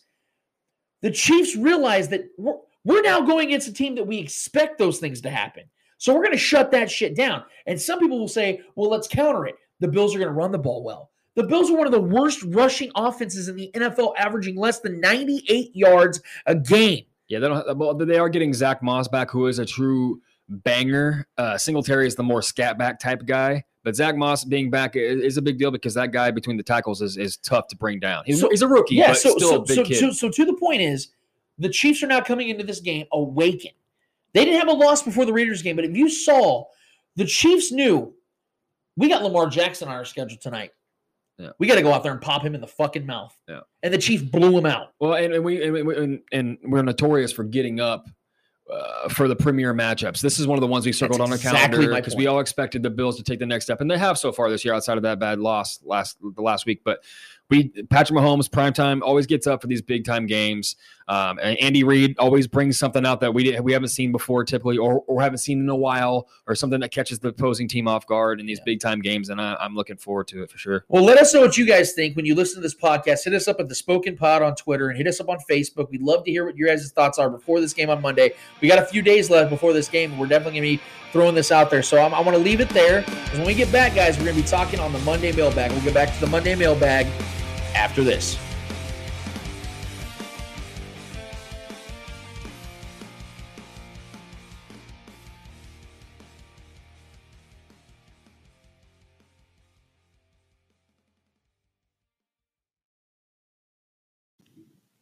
Casey Hemp Company, your most trusted CBD provider in Kansas City, shipping nationwide. Ancient plant for a new age health. Follow them on Facebook and Instagram at Casey Hemp Co. Mail time. The mail's here. It is time for the Monday mailbag. What we like to do each and every week is give you guys the segment, the opportunity, the platform to give us what you guys are thinking about, what your debates are, discussions, topics, whatever it is, man. We want to bring you guys into the show and allow you guys, like I said, just to have a full-fledged takeover. So I don't want to waste any more time. Gat, what is in the Monday mailbag, and why is it starting with Donnie Couch? Let me guess. I wanted to start with yo, and I'm like, no, this is an appropriation of Eddie again. Donnie starts off, hey, guys, Eddie, the soccer player who never found his footing, Lance, the guy who is secretly a member of a biker gang, and Trevor, who's just there to be there. Were you guys just as terrified as I was when Alex Smith had to go up against Aaron Donald Sunday? I know I'm in the minority with this one, and it's okay because I know that there are people out there that secretly feel the way I feel. They just don't want to come out and say it because they know they'll also get criticized. I thought it was absolutely stupid of Ron Rivera to put Alex Smith out there in that game for multiple reasons. The biggest one, though, is you're going against Aaron Donald, who is a 310-pound freak. This is arguably the greatest defensive lineman we have ever seen in NFL history. You have a horrible team around a 37-year-old quarterback who just had almost 20 surgeries on his leg that damn near killed him. And you got him out there in that game. I understand that we want to see him get the comeback player of the year. I understand you wanted to get some snaps out there. But snaps is almost the wrong word to use because his leg could have at any point in time snapped. And I know it's a feel-good story. I know everyone's like, man, this shows heart and resilience. And it does. Because what Alex Smith did was unbelievably resilient. It's incredible. It's one of the most profound, honorable stories I've ever seen in the world of sports. But on the flip side, imagine Alex Smith re-injuring that leg. Well, how are we feeling right now? What are we talking about? I mean, where are we at? Are we going, oh, that was, now that we think about it, that was kind of stupid. Yeah, because it was. Yeah, do it against the Jets, not the Rams. Yeah, do it like there's a blowout game, and you're just handing balls off. Cool. Against a defense that doesn't have Aaron Donald. Like, I don't understand the logic behind it, especially when Kyle Allen was healthy enough to get back in the game. He had some mystery injury, but he comes back on the sidelines and he was a healthy scratch, quote unquote. Man, I love Ron Rivera, but that was such a stupid move, and I'm going to stick with that because I don't see the bright side of bringing in Alex Smith under those circumstances. Yeah, I think the only reason he stayed in there was because of Kyle Allen, the injury, and I don't think they wanted to injure him further.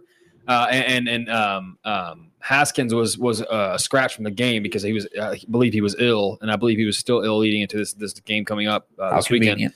I don't know. He was inactive, so they were down to pretty much just a banged up Kyle Allen and healthy Alex Smith, quote unquote healthy Alex Smith. But yeah, I mean, you guys know. We saw his leg. Yeah, anybody who has heard my outlook on Alex Smith, I told him my view is he should have never came back into the league. He tested fate and he damn near lost it, damn near lost a leg and his life.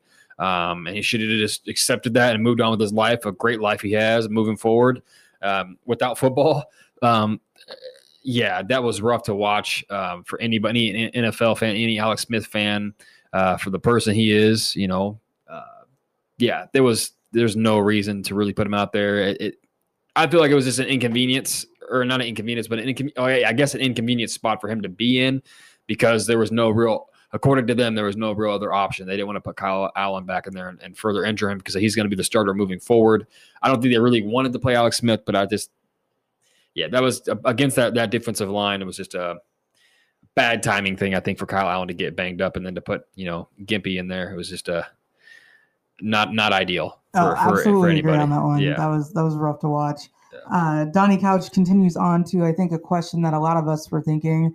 Is this loss to the Raiders a blessing in disguise for the Chiefs? I don't ever get down with that logic. I think there are things you take from it that can motivate you to get back on track for sure.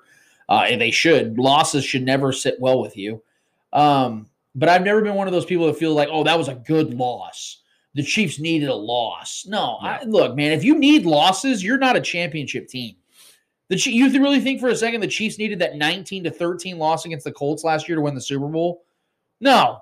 You don't need losses to be great. You don't need losses to be awake. I'm with LeBron James when he said in the bubble just a month ago, he said that I think you take more from a win than a loss. I agree, because even in victory, you can find the faults and the flaws that you have. And it's always better to win than to lose. I think that, I don't want to sound like Trent Dilfer here, but it's like, I feel like that's the common sense factor here, right? Like you don't need to lose in order to understand how to win, right? Like, so I don't think it's a blessing in disguise, but I will say in the same breath that I do believe the Chiefs took that loss and said, fuck, I don't want to feel that again. So let's not do that again, guys, especially against a team like the Raiders, who we know have been waiting. They're probably printing out T-shirts like the Chargers did a couple years ago when they finally beat the Chiefs. They're out there, like our guy Raider Cody. We love him to death, but he's been shitting on us.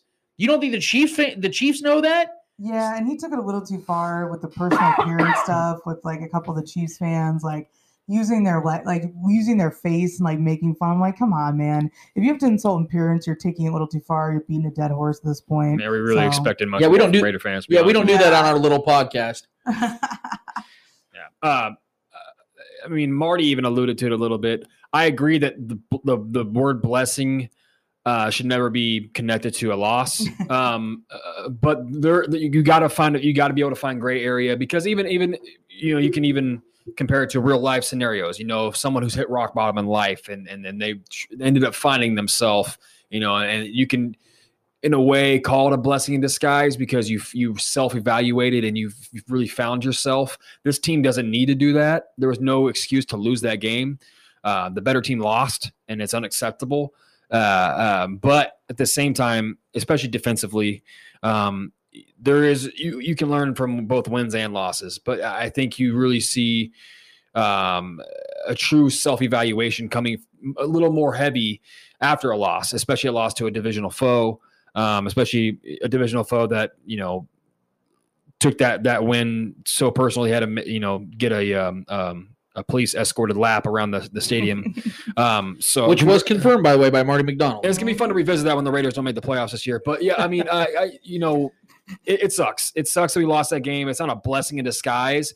It is a rude awakening that we know that we let one slip by. That's unacceptable. And if we feel that and that burns inside of us, imagine what our Chiefs in that locker room feel. And imagine what those coaches, imagine what Andy Reid feels losing to fucking John Gruden. That's not acceptable. That's anybody. One of his best friends. Yeah, but he likes to put it on him. Yeah. And Andy Reid likes to put it on the guys that he respects, and that's one of the guys he respects. And, like I said, the better team lost. It sucks, but that's definitely not a blessing in disguise, but I fully expect us to respond. Absolutely. So, this is the last question, I think, about Le'Veon Bell. However, I think a lot of people are missing the point of his role in the locker room. So this is a great question from Donnie Couch. How good would Le'Veon Bell make the Chiefs, Lance? And can you explain to everyone how this could actually help Clyde?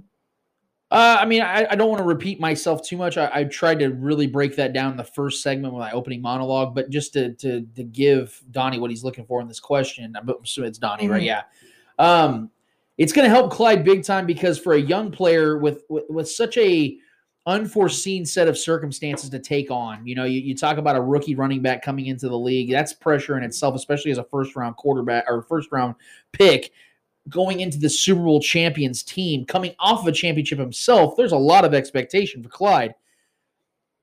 But now that Le'Veon Bell is there, it's taking off the pressure of Clyde having to take on the mantle, because when Damian Williams, before he opted out, Clyde's looking at this going, oh my God, I got Patrick Mahomes, I got all these other weapons, and I got Damian Williams, who was an absolute baller in the playoffs. This guy's going to show me a lot. The focus isn't going to be on me as much because he's still going to get so many carries and touches. That went away. And I feel like in some regards that hit Clyde a little hard. But even with that, you saw the way Clyde was still quietly performing like an all-time great in his first 5 games. You pencil in Le'Veon Bell now, the focus is going to be on Le'Veon Bell, because now everyone's going to be looking at, okay, this is that veteran running back that was on the way to the Hall of Fame with the Steelers, goes and lays a fat L with the Jets. Now he's trying to prove himself. The national media is not going to be looking at Clyde. So now he gets to kind of just jump in and take 12 to 17 rushes a game and get himself back into a status of a young player learning this offense. I think this is so ideal. I think this is going to benefit Clyde the most of all players on this team, including Patrick Mahomes, that Le'Veon Bell is now here. I think this is the safety blanket that Clyde not only wanted, but absolutely needed for his rookie campaign. Yeah, and there's two ways that Clyde could take this. He can, one, either, take offense to it and be upset that they brought somebody in to possibly feel like he's not doing enough, or he's not being relied on enough, or feel like he's fulfilling the job enough. Or he could take it in, hey, this is one of the greats. This is one of the best one of the best running backs of the past. You don't know. Of the past, 5-6 years. He's been one of the best. I mean, he had the stint in New York is just that's a blur. He's wants to quickly forget, but still, in my mind, Le'Veon Bell has came in to be the number one back here, and I fully expect him to be the number one back moving forward once he gets on the field. I think this is, I think it's the latter though. I think for Clyde, I think Clyde's going to accept the veteran to come in and kind of maybe possibly. I mean, there's not many better running backs to come in and learn from, because they have a similar skill set. Even though Lev is a much bigger body, but they have a similar skill set. They both have a very good jump cut step, and they're good at making the first guy miss. But there's I think this is only a positive for Clyde. He's going to learn so much from one of the guys that's a very patient runner. And knows how to follow his blockers. And I think we've seen a lot just from what I know. Clyde's been good so far, but he hasn't, just from watching the games, he's struggled following the right blocker and finding the right hole. Granted, our O-line hasn't been very great, but I think Lev has been obviously one of the best at finding the holes. Granted, he had a great offensive line in Pittsburgh for years there, so that made it a little easier for him. But he's a very patient runner, and he knows when to hit the gas at the right time. So I think moving forward, Lev is going to be the guy, and I think this is a perfect scenario for both Coach Reed and Le'Veon Bell at this time. Being 28 years old, still has a lot in the tank, I believe. Being a big Lev fan, I couldn't be more stoked to have this guy in the red and gold. But I think this is only a net positive for this entire offense, man. Switching gears a little bit to blue and gold, with all the great play from the bullpen we've seen from the Royals, could we see the playoffs next year from Donnie Couch? Absolutely. The reason why I say that is because I had the damn Royals making the playoffs this year in a weird-ass 60-game season. Obviously, that did not pan out at all. They weren't even close, in fact. But you see the way Dayton Moore is building this team once again. It's very similar to how he built this team in the early 2010s, where, yeah, this team's still far off, but damn, they got some young talent, man. They put this team together to get a couple right pieces, a couple veterans here and there, sprinkle that in. You got yourself a title contender. And I don't say that lightly. I'm just going to give Dayton Moore the benefit of the doubt here because I think he's drafted insanely well. I think the Royals are in an incredible transition of time now where almost every single player from that 2014 and 2015 Royals team is essentially gone outside of, I think, Danny Duffy and Salvador Perez now, and even they are aging veterans. You're getting a new swing, literally and figuratively, of young talent. Those guys used to be the young talent that were leading the way. Now you're getting that second wave. This is the way of the small markets, man. You're not going to go out there and get your Bryce Harpers for $400 million. You're not getting Mike Trouts. You're not getting these other guys. You're going to have to build from within, which is totally fine because in baseball it makes sense to do so, and it's very sustainable, and Dayton Moore is arguably the best at doing it. So I think that you saw in 2019 and 2020, the Royals are starting to take those steps yet again. You're starting to see them get away from those older players that were kind of starting to slow this team down a lot. And I definitely think in 2021, this team has the hopes for the playoffs. I'm probably not going to pick them because we're more likely going back to 162 games. But I think that in 2022 and 2023, this team is absolutely going to not only be in the playoffs, but can absolutely be a contender in the AL. Yeah, I mean, this strange COVID season setup was probably a good learning experience for this young crew of guys we have. I'm probably not going to pick them to make the playoffs next year just because, like I just alluded to, we are so young. There's a lot of learning curve ahead of us. I think we are building a good young bullpen, and we have some promising young hitters and guys that could potentially make a name for themselves moving forward. But yeah, I mean, you got to just kind of trust the process, man. Baseball is kind of a slow growing. It's very rarely outside of the big market teams do we just acquire big name guys and make a strong push. The Royals, it just doesn't happen with the Royals. It doesn't happen that way. We have a homegrown farm system that we live and die by, You know, for the majority of my life, we've been a farm system for the entire league, you know, shipping, you know, guys off that could be promising potential players and stars in this market. But we've been learning to, you know, keep our guys and grow from that. And I do think that there's something here in the next couple of years, but I don't see playoffs in the future for this next season, though. Understandable. Yeah.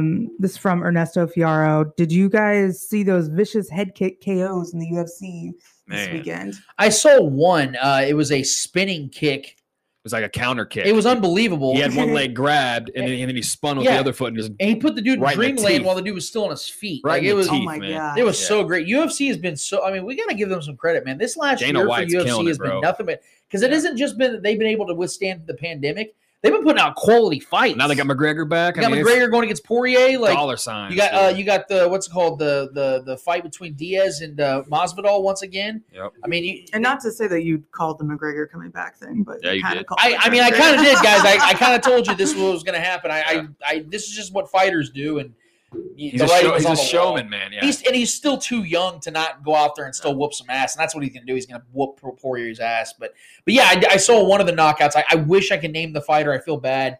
But it was just an unbelievable kick to the lips, man. He got that dude knocked the fuck out. And so I've been enjoying UFC for sure. So whenever we get UFC questions in the mailbag, I love that.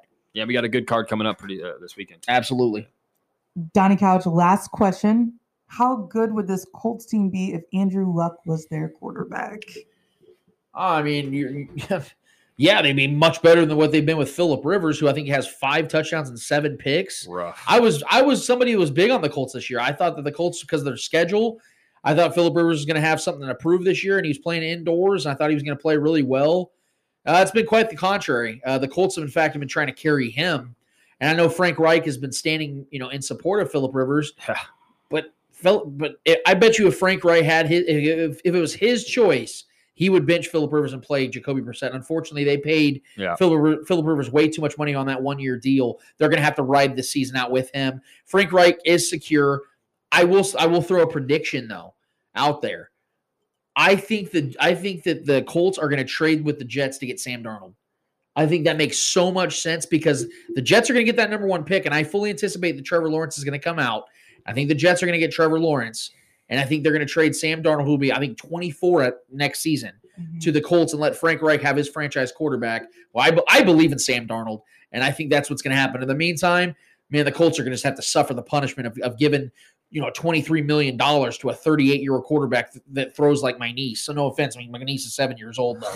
So I bet you if Scarlett, my niece, and Phillip Rivers had a throwing chuck contest, it would be very competitive. So Phillip Rivers is washed, man. It's over for Phillip Rivers. This is unfortunate. I was kind of hoping that he'd get himself a nice little swan song, if you will. He gets to kind of ride off in the sunset, make the playoffs with another team, maybe even get a playoff win or two because he doesn't get those with the San Diego and LA Chargers. But yeah, it's just an unfortunate set of events, and Frank Reich's just going to have to hold that L. Yeah, I mean, also to throw another name out there that could possibly make a shake up there is if the Eagles keep moving forward the way they are. Carson Wentz could be possibly moved as well, and that could be a guy I could see Frank Reich going after. I think that would be a good fit because he's been tied to Philadelphia before. Hasn't Frank Reich? Yeah, Frank Reich was. Well, yeah, he used to work as OC. The problem though is Carson Wentz's contract. Oh, I know. That's a lot of money. But I mean, once Phillip Rivers is off the books, they're going to have money to spend. Sure. But I can see him falling right into that system. With Frank Reich. And he's a hell of a coach. He's a QB whisperer. He's one of those guys that knows how to get the best out of him. But Phillip Rivers is absolutely just washed. But that's. People forget that Frank Reich was the quarterback that led the Bills that historic comeback against the Oilers when they were down 35-3. One of the greatest comebacks ever. Everybody thinks that was Jim Kelly. Yeah. That was Frank Reich. He was the backup to Jim Kelly. That was maybe the most incredible comeback in NFL history outside of the Chiefs coming back on the Texans, who ironically are also the Oilers. Well, are they? No, the Houston Oilers. Yeah. I guess they were in the same city. Yeah, we were the Oilers, so now they moved up to us. Unbelievable. Yeah, but Frank Reich, man, like I said, I think he's going to get Sam Darnold. That's my prediction. I think that Phillip Rivers is. That'd be a good spot. They're literally he's drowning that Colts team because that Colts team's good. Sam Darnold's good. That Colts team is good. They should be a playoff That's a team. great defense. They're going to miss the playoffs. This year Jonathan now. Taylor is legit. I'm going to look like I an can't idiot. say nice things about the Colts. I still have PTSD. Jonathan Taylor's from them, legit, so and that actually O-line's not. legit. Why are you going to bring up Andrew Luck? Yeah, Like, damn right? it. He's been out of the Donnie. league, Donnie. Damn it. He's in a cabin somewhere. Let him be. I would like to see Andrew Luck make a comeback, but I think he's happy. He was getting hit left and right. Yeah, his body was broken. And that is it for the Monday mailbag. Good mailbag, guys. It was brief, quick, to the point. We appreciate it. But honestly, guys, like, bring whatever you got, man. We have UFC questions. We had a good mix tonight, man. UFC, MLB, NBA, NFL. Mm-hmm. Which, by the way, did anybody else notice that the Lakers won the championship? Yeah. Oh my LeBron gosh, got a what? fourth MVP. That's Did that happen? bad. Bad. Bad. Go James. Go baby. James. We need to get Shannon on the show. That'd be awesome. He'll Get Shannon I'll Sharp on shoot your him a Club Oh my text. Shay. gosh. Club Shay. No, that's the thank you guys so much for the Monday mailbag. We appreciate it. LeBron's a GOAT. We're going to take a quick break because I think we have one more order of business. What's it called, guys? Hold this L.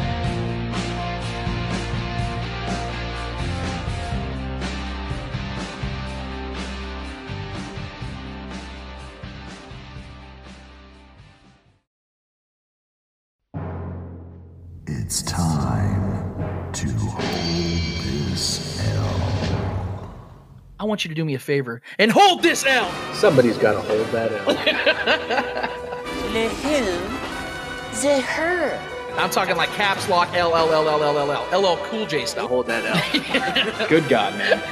Hold this gigantic, veiny, pulsating L. Man, you are one pathetic loser. You ignorant bastard. Oh, that was great. Oh, hold this L.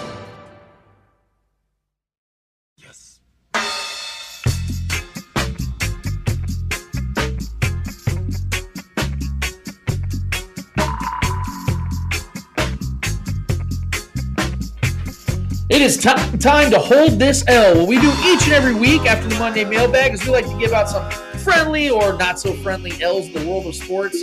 Regardless, we promise you guys, whoever holds the L for us in this week is absolutely deserving of it. So we're going to start with Miss Ones and Twos, Miss DJ Gat. Gat, who is holding the L for you this week? And do not, and I mean do not hold back.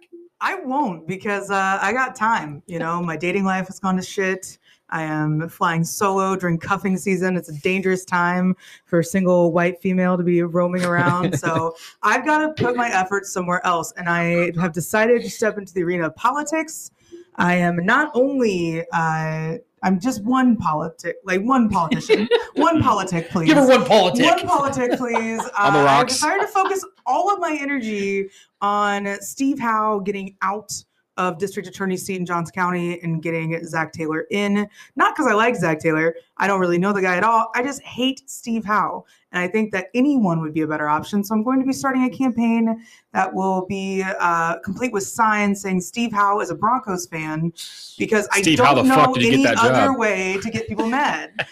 It's just like, I mean, yeah, Steve Howe likes Nickelback. Steve Howe, like, we can come up with all of these He things. skis in his jeans. Yeah, he sucks. Like, if you guys give me your creative slogans of how I can get people's attention to not vote for Steve Howe. He thinks chili's a soup. And I'm going to be right outside there at the police Hot dog's a station sandwich. on Blue Valley Parkway and 123rd, whatever that is. It's right there. He wanted Alex Smith for another year. I have nothing else to do right now besides put all of my efforts into this campaign. He botched the Tyreek Hill case among so many others. He's been a cancer to the judicial system in Johnson County, and I'm just tired of his shit. I don't like him. I don't like the way his face looks. I don't like the way he does business. And all in all, you're just a shit person, Steve Howe. I think I called him a human shit stain on Twitter. So that was just an average morning I wake up just pissed off at Steve Howe. So that's where all my efforts are going. So Steve Howe this election season is going to have to hold this L. You know, you wake up in the morning, have a cup of Joe, call Steve Howe a shit stain. I mean, that's a routine if I have never heard of one. Fulfilling day. Trevor, who is holding the L for you this week, my man? All right, man. I'm going to try to pull this Band-Aid off quickly because it's been painful, lingering pain. I do owe our last guest, Raider Cody, apology. I embarrassed myself publicly on the show. He speaks for all of us. I gave him the premonition L before the game even started because he was boasting about his team and how they're going to put up points, and I was scoffing at that possible reality that became a real reality. That was hard to accept, man. I was very, very confident going into that game for the Chiefs to do what we normally do against the Raiders and the division. I thought if any team was going to catch us, it was going to be that Chargers game because the Chargers have played us the best of all the teams in this division the last handful of years, and that we beat them. So I had no worries heading into the Raider week, but I had to swallow my pride and swallow that loss, and that was rough. So I'm going to be holding the L this week, just for giving him the L there that week while he was on the show. Very arrogant of myself, and I typically come out on top of that because I'm not used to losing as a Patrick Mahomes-led Chiefs fan. So with that, I apologize, Cody. You were correct, sir. Your team did well. Don't expect it ever to happen ever again in your lifetime against the Chiefs. So I might be holding another L saying that, but you know what? We will revisit that in a month. Looking forward to the next game with you guys. We got Raider Cody coming back in a month, man. We definitely have that conversation. I will try to not embarrass myself like that again and not sure jinx. We'll be out that week. The loss is on me, guys. I jinxed the shit out of it. No, Clay Windler too. Kelsey. Clay Windler did the same shit. Yeah. Clay Windler was like, I think it's good the Chiefs will lose this week, and we fucking he got raked under the Colts. Okay, well, we can blame it on Clay then. Trevor's the scapegoat, kind of, but Clay's the one that really started. Yes, I apologize, Cody. Come back on the show, man. We appreciate your presence. It was fun having you. Look forward to the next matchup. But in the meantime, I myself, Trevor Twidwell on the Spoken, is going to have to hold this L. That was very humble of you, Trevor. I'm not going to Don't expect very much more of that because fuck that shit. Because there's another man in the world of sports that's going to have to hold an L. And it's funny because he just got employed in an actual promotion, and he's still holding an L. This last offseason, there was a lot of – well, there was actually an offseason before where LeBron James went to the Lakers, and they were looking for coaching, and they thought it was a perfect fit to go and get Ty Lue. And so Ty Lue's like, you know what? Let me figure this out. Let's see if the Lakers are a good fit. It's a common sense move. Because you know that LeBron's going to get himself a team and they're going to be in the finals and they're going to do their thing. And I try to predict all this. Well, the Lakers went to Ty Lue first and foremost and gave him the opportunity to run LeBron James's team and get himself another ring or two. Well, Tyronn Lue decided to turn it down. And at the time, I understood because he wanted more years and more money because he felt like he earned that because he was a part of a championship run with LeBron James, even though LeBron was the reason why they came back from 3-1 against a 72-win Warriors team. But I digress. Ty Lue was there. He attended. He wore a suit. And Ty Lue did turn down the Lakers job, which just sounds insane because he also played for the franchise and won a couple rings with them. He decides instead to go as an assistant coach in the same town to Doc Rivers with the Clippers. And the Clippers became everyone's bandwagon. You know, this is the team that's going to win the title. They're going to dethrone LeBron James before he ever gets on the throne in the Western Conference. And we know how the story went. Not only did the Clippers lose in the semifinals, not even face the Lakers in the Western Conference Finals, Doc Rivers loses his job, and Ty Lue gets the job. But now Ty Lue is going to have to be little brother in the same city that LeBron James just won a title in when he could have had the job all along. If that isn't an L, I don't know what is. Because although, yes, he got promoted, he probably got the money he wanted. Steve Ballmer probably greased his palms, and he's probably going to be happy. Could have a second ring right But now you're looking at the Clippers with all the dismantled pieces they're going to have. They're going to lose Montrezl Harrell to free agency. They're not going to have Marcus Morris. They're going to have way off P, like my guy Nick Wright likes to call him, because he chokes in the playoffs every damn year. You have a guy in Kawhi Leonard who's a superstar talent, but a horrific leader. That's your team going against LeBron James, Anthony Davis, and more than likely Chris Paul. Yeah, sorry, Tyronn Lue. You're gonna be right where Doc Rivers was, and you're gonna be right where you were before you had LeBron James saving your ass and getting you a ring as a head coach in Cleveland. So do me a favor, Mr. Ty Lue, Kansas City native, and hold this L. And before we go, I do want to give a W because we see how the national landscape is in the media. When there is a narrative, it usually is carried on and copied and pasted. And we have a few people out there I don't consider us national media yet, but we're getting there. We're still Kansas City climbing media. the ladder. We're climbing that ladder. But a person who made it out of Kansas City and who's doing his thing is Nick Wright, and that's a guy I love and admire. He's been my biggest inspiration. Oh, yeah.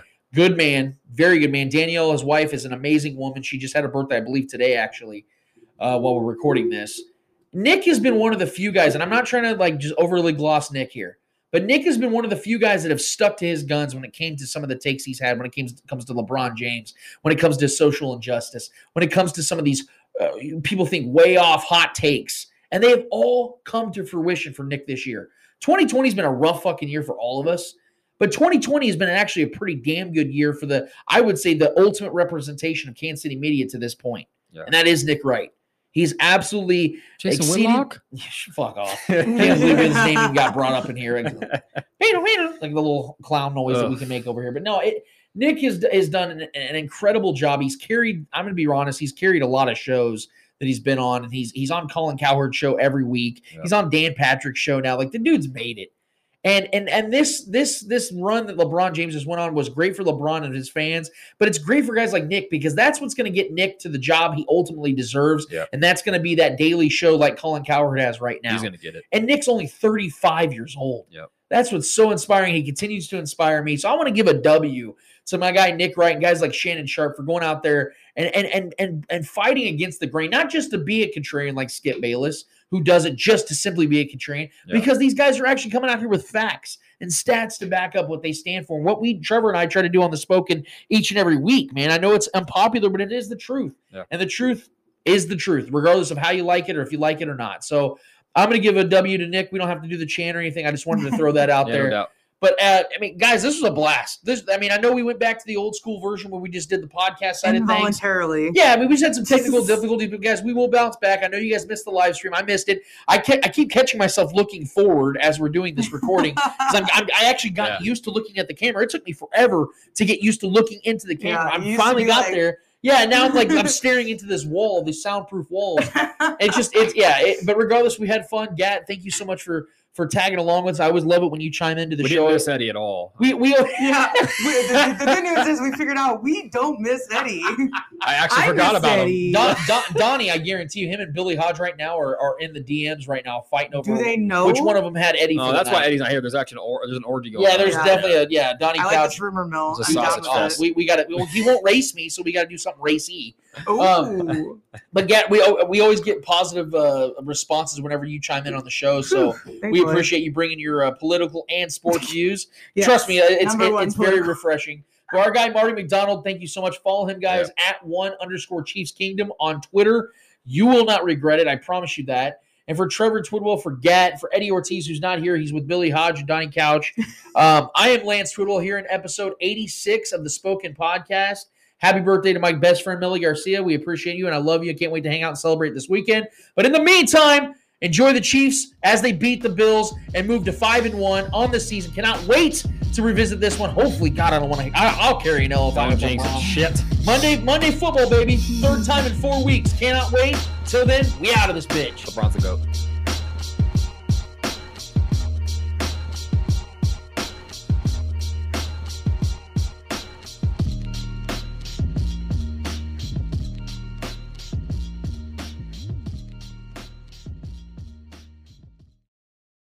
We're going to get out of this bitch. Thank you so much for listening, guys. See ya.